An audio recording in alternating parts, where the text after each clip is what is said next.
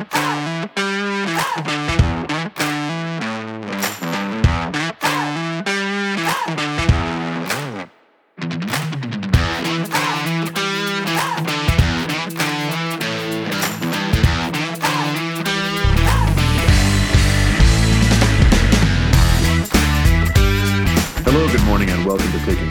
guided cruise through dumbest timeline America. I'm Frank Spring, and with me is Ellie Jacobs, who has never once in his life been wary of the Ides of March, and honestly, he seems fine to me. Hello, Ellie. Hey, Frank. As always, we'd like to thank all of our listeners for their comments, both positive and negative, and urge everybody to subscribe and rate us on iTunes and follow us on Twitter at Taking Ship. And that's ship with a P as in prose. And also just a reminder, we are no longer being hosted on SoundCloud. We are now being hosted on Anchor.fm. So those of you who had been listening to us on SoundCloud, please update your settings and subscriptions and all other kinds of stuff. And of course, you can still get us on iTunes and Stitcher and Google and everywhere else. Plus, and probably more, well, I don't know about more importantly, but as important, our website is up and live and people are visiting it. And that is the most important. Most importantly. And you can visit the website as well. It's www.takingship.com. Obviously, we were super creative and just used our name. While there, you can order yourself a T-shirt or 3 or 4 because, like whiskey, T-shirts are just tell us how many sizes and how many of them you want. That's the way we work T-shirts is like whiskey. So please go to our website, order yourself a T-shirt. They are coming. The design and the of what it will look like is up on there. I am aware of the university colors that it resembles. Frank is choosing to just ignore that for the time being. Yes. Next year we're scrapping the whole thing. It's just going to be absolute white with burnt orange, with our logo in burnt orange. Fucking hook 'em. Yeah, we'll see what happens. Yeah. All right. Anyway, that's a terrific idea. This is because what people really want is the least informed college football podcast. Yeah. That's what our people tune in for. Just outright partisanship between maybe. I think you could make a case for Texas and Notre Dame as the most annoyingly partisan fan bases. I mean, it's tough. Like Ohio State obviously is definitely strongly in the mix. You know, Michigan, Alabama, of course, Florida State, the Talking Knowles people. Like this in and of itself could degenerate into a really dumb conversation about how dumb we all are. But we are certainly amongst the absolute elite. Yeah, in terms of just knee jerk irrationality. Yeah, we're right there with everybody else. Yeah. All right. So with all that in mind, there's obviously a lot going on in the world right now and in the country. We're purposely skipping a discussion on the Trump administration's to violate and or withdraw, depending which side you're on, from the Iran nuclear deal. We're also going to pass on talking about North Korea for the time being. And there's still more stuff happening because of the royal wedding. And according to the Washington Times, the nascent 2020 Democratic primary, all of which are things we're not talking about. We're also not talking about Devin Nunes, who, although Paul Ryan is the winner of the Venal Pack trophy, Devin Nunes is a very close runner-up. He's just certainly an honored member of the board or whatever, however we've structured Venal Pack. Yeah, he's just doing new and interesting shit right now. We're going to skip all that, and we're just going to have kind of 2 quick focused conversations today. We're going to keep this one short because last week with Nigist was a little long, which was great because it was a fantastic conversation. And in the coming weeks, we're going to have a few good guests, hopefully, and there'll be longer conversations. So, Frank, let's talk about what we want to talk about, and then we can go back to hawking T-shirts. Absolutely. We're going to touch on international affairs very briefly, and then we'll talk a little bit about what divorce can tell us about voter behavior, and vice versa. So we're going to start, though, in the international realm with the imminent move of the American embassy in Israel. Ellie, what's happening with that? Right. So as many people know, President Trump announced that he was going to relocate the American embassy to Israel from the beach in Tel Aviv to Western Jerusalem. This was in accord with a law that was passed in 1994, 1995, which insisted that the Congress passed the law. President Clinton signed it with an addenda to it, basically that the embassy was supposed to move to Jerusalem, which is the eternal capital of Israel and recognized by the Israelis, but basically nobody else as their capital.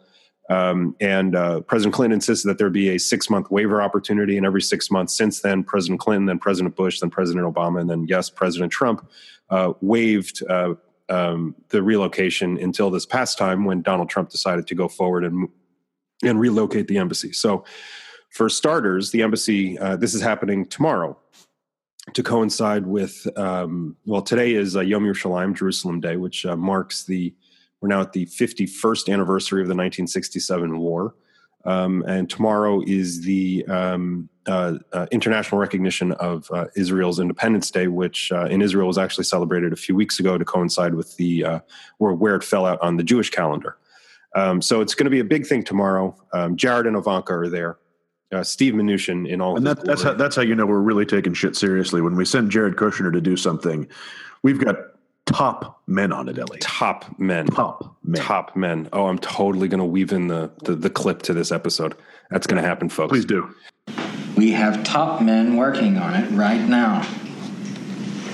Who? Top men. So that is what happened. That's what's happening. They haven't built a new embassy. There was an embassy annex in, again, Western Jerusalem, in an uncontested area of Jerusalem. They're just going to change the sign from consulate to embassy. And then over the next coming years, they will build a new embassy. Donald Trump is already flashing anger and disappointment at the price tags, which are upwards of $1 billion, because embassies have to be fortified and have, triple HVAC systems and backup relay systems and all this other kind of stuff. Apparently Donald Trump just thought, you slap up a pretty shitty casino and everybody goes home happy. Yeah. He thought he said he could do it for $150,000, but the whole thing is weird because pissing away huge amounts of money is where Donald Trump came in. Right. This is his stock and trade, man. This is his thing. The one thing in life that he's ever been consistently good at. Yeah, this is his all thing. Over this damn thing, and yet here we are. Also, I can't quite let this go. What international event would we send Jared and Ivanka and Steve Mnuchin to, and not have it be considered some kind of calculated diplomatic insult as a prelude to war? This is ridiculous. Right. Do you remember when and I promise we'll get back to this in a second, but for some reason I have college football in the brain. It's like when the NCAA played a college football game in Dublin as a kind of promotional thing, and they gave them Georgia Tech and Boston College. That's like extending two giant middle fingers to someone. Hey, fuck you. Here's Georgia Tech and BC. Enjoy this, you bog trotters. Yeah, at least do BC and Notre Dame. Why does NCAA football hate the Irish? That's a much better question. And I don't mean you're Irish. I mean the actual Irish. Although they're not huge fans of those Irish either, being that they're independents and refuse to join a conference. Yeah, well, there's something in that. But yeah, anyway, back to the cause of this calculated insult of, sending, just sending three of our most lamentable people over to bedevil the Israelis. Yeah, it's like D Squad. And this is what happens with Team Chaos and Dumbest Timeline America. This is the best of what they have to offer, which is just mind-boggling. So that's what's happening tomorrow, Frank. The sign will be swapped. The American diplomats that are based in Tel Aviv with their beautiful beach view will now have the view of several parking lots and used car lots. I'm trying to remember exactly where the embassy annex is and the consulate annex is, and I'm pretty sure I have the right view. And that's what's happening tomorrow. So why we've talked about this a little bit before. It's happening tomorrow. That explains the timing of this conversation. But why is this a big deal? We've already chatted about it. Yeah. But some of the consequences are coming into sharper relief now that it's actually happening. So what's the deal with that? Right. So it's a big deal because, as I mentioned, most of the world does not recognize Jerusalem as Israel's capital. Again, despite the fact that the entire government is based in Jerusalem, and the U.S. ambassador and all other ambassadors spend the vast majority of their time in Jerusalem, because if you want to deal with the government, you kind of have to do that. And the reason it's not recognized is because in 1948, when the state was established, there was a partition plan, a state for the Palestinians and a state for the Jews. The Arabs rejected that and declared war on Israel, and then kind of everything went to hell. But in this partition plan, Jerusalem was recognized as a separate entity. And it sort of always has been recognized as this separate entity, and the can has been kicked down the road during peace negotiations of we'll deal with that at the end. That'll be the last thing we figure out, is how to divide or not divide Jerusalem.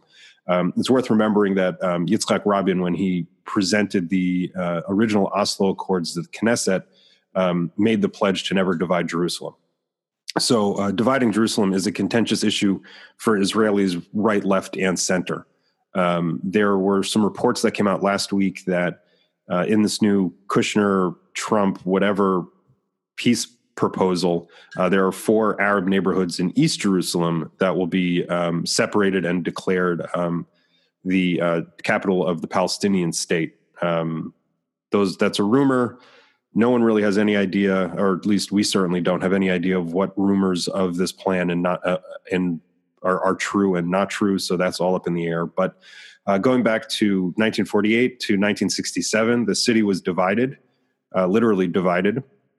In 1967, when Jordan, Syria, and Egypt attacked Israel, this is the famous Six-Day War, Israel took over Gaza, the Sinai, the Golan Heights, the West Bank, and East Jerusalem. Whereas Israel never declared sovereignty over the Golan Heights, West Bank, Gaza, or Sinai, they did declare sovereignty over East Jerusalem. This was the first time Jews were able to freely go back to visit the Kotel, the Western Wall, since basically the year 70 when the Romans destroyed the temple. So it was a big deal in 1967, obviously, and pretty miraculous victory in and of itself. And right now the city is divided ethnically to some degree, where East Jerusalem is certainly more heavily Palestinian and Arab than it is Jewish, but there are Jewish, quote unquote, settlements spread throughout East Jerusalem and to the south of Jerusalem as well. So this is a big deal because this is the first embassy that's making that move. The belief would have been that when the Americans made that move, a lot of countries would follow through, but because the peace process is currently dead, and there's no real light at the end of the tunnel of having a solution to the Arab-Israeli issue. There aren't that many countries that are following suit of the Americans right now. There are a couple South American countries, Guatemala and Colombia, I think, are following suit. But in the meantime, this is where things are right now. The Europeans, the UN, and everybody else are clamoring for the peace process to get picked up again. The Americans have this theoretical plan that they're going to roll out. The Saudis have supposedly read the riot act to President Abbas of the Palestinian Authority, saying you have to accept whatever Trump rolls out at you, because the Saudis kind of want to wash their hand of the Palestinians at this point. And that's where we are. There's a lot of things happening. This is as I said in interviews at the time when the announcement was made, I fully support this decision, but it was done in about the most team chaos Trumpian way possible. It was just they blew this one. They could have really done something, and instead they just did what you'd expect them to do and fucked it up. And the way that they executed that, it may have a deleterious effect on whatever peace process emerges, right? Yes and no. I mean, Dan Shapiro, President Obama's ambassador to Israel, had a very good op-ed on CNN.com either yesterday or today talking about how this actually could help the peace process, which is something that the Trump administration touted when they made the announcement, and everybody kind of rolled their eyes. But the important part to remember about that is that there are factions of both the Israeli right and the Palestinian cause that don't believe that the other people exist or have a right to a state of any kind whatsoever. And the decision of the Americans to recognize Jerusalem as the capital kind of at least puts a flag in the ground of this is real, this is happening, Israel's not going anywhere, Jerusalem is going to be their capital. What we do from here on out, we can have a discussion about, but we're no longer discussing no Israel and no Israeli Jerusalem. So the idea being that this has now moved the process along to some degree because it has eliminated conversations that shouldn't be happening anyway. That is a grim kind of progress. Very grim. But then that's what we got these days. That's pretty much that is what we got these days. Yeah. And speaking of grim reconciliation and divorce of peoples, let's move on to our second and final topic. Frank, what is this thing you want to discuss? I want to talk about voting behavior or rather the behavior of voters, public opinion, and what some theory around divorce can teach us. And all of this centers on a psychological phenomenon called negative sentiment override. Right, negative sentiment override. Can you give us a couple examples of what this is and how it works, and Sure. how positive action underride is opposite it? Yes, that's sure. I can certainly do the first part. I'll have to stretch to the second. Positive sentiment underride. Okay.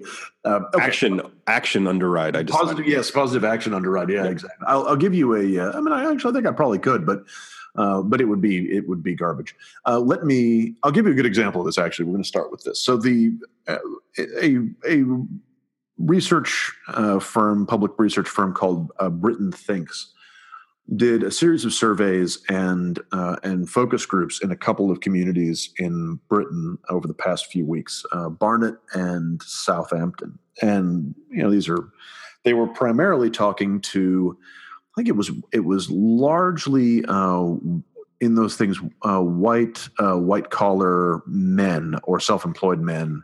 And then there was also a fair amount of sort of working come middle class white dudes was the majority of the people they had in the focus groups, but they had other slightly more representative samples. These are both Barnet to a degree and Southampton to a very high degree, fairly white communities initially, and they're places where Labour has struggled. Southampton had two Labour MPs for a really long time. They lost the Labour seat in 2015. One of the Labour seats in 2015 have been unable to regain it, and it seems like they may not get it back for a while. That's very possible. And then Barnet had been a place where Labour had expectations of being able to control the local council. And in recent local elections, they lost that, unfortunately. These are places where it's fair to say Labour has been struggling. So they ran these public surveys. So Britain Thinks ran a series of public surveys. This would be polling. And then they also conducted some focus groups. And what they were testing was how people responded to Labour Party policies, particularly economic policies. So what they found is that a majority of the people who were surveyed supported individual elements of the Labour Party manifesto, tax increases, strengthening workers' rights, nationalizing utilities, and also closing the gap between executive pay and the pay of workers. So this is true in the surveys. It was also true in the focus groups, and I'll give you a good example of this, and then we'll talk about what this means for negative sentiment override. So there's a focus group in Southampton. They've got these folks in here. What they're seeing is support pretty much across the board for these policies. Some are very popular, some are less. Some are also popular, but less so. They were very enthusiastic about capping the difference between the pay of executives and the pay of employees, and they were very positive about nationalizing water, energy, and rail. This has been a big thing. Water, energy, and rail are privatized in the UK. And the idea of taking them back and making them public good is pretty popular across the board, and was with this focus group. So the moderator asked this focus group who these popular policies belong to, and they responded, these are policies of the Conservative Party. You heard that right. And capping the pay of executives and nationalizing water, energy, and rail were considered conservative. They thought these were conservative policies. Now, this is not I'm not doing a mean-spirited diatribe on how dumb this focus group is, but it's because that's not what's happened here. What has happened here is revealed in the next thing. When this group, who were very enthusiastic about these policies, were told actually these all belong to Jeremy Corbyn and the Labour Party, they turned on them. One person called them rubbish. And they just started tearing strips out of these policies. Well, they're just not going to add up. They're going to ruin the country. It was as soon as they found out that the policy arguments that they had been for were not from the Conservatives, but were from Jeremy Corbyn and the Labour Party, they turned on them instantly. That's negative sentiment override. Which is something that happens in this country very often as well. Yeah, we hear about focus groups like this and polling and people voting against their own interests and. Oh, absolutely. This is not an uncommon phenomenon. It is uncommon. It's not it's not especially common at that level of strength. Like this is it. Like we saw it in 2016, and the way that a lot of people felt about Hillary Clinton was in many respects a year-long study in negative sentiment override. But what we're seeing there is, but negative sentiment override, to give the definition here, is it occurs when one party dislikes and distrusts another party so much that anything that they say is immediately discounted, dismissed, and treated with scorn and contempt. Like there's just nothing you can say or do. The mere sight or sound or thought of this person turns the other one off. That's negative sentiment override. Right, which is certainly a way to describe the 2016 election and current America. Mm-hmm.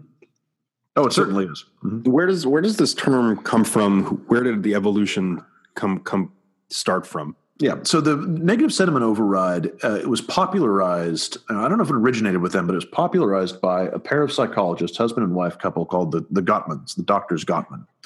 And they are considered some of the preeminent folks working on couples therapy. Specifically, they do couples therapy, they do divorce prediction. They would not say they do divorce prevention, but there is kind of an element of that, right? Like, if you really think that you're headed for Splitsville and you want to see if you can do something about it, these would be the people that you would call in.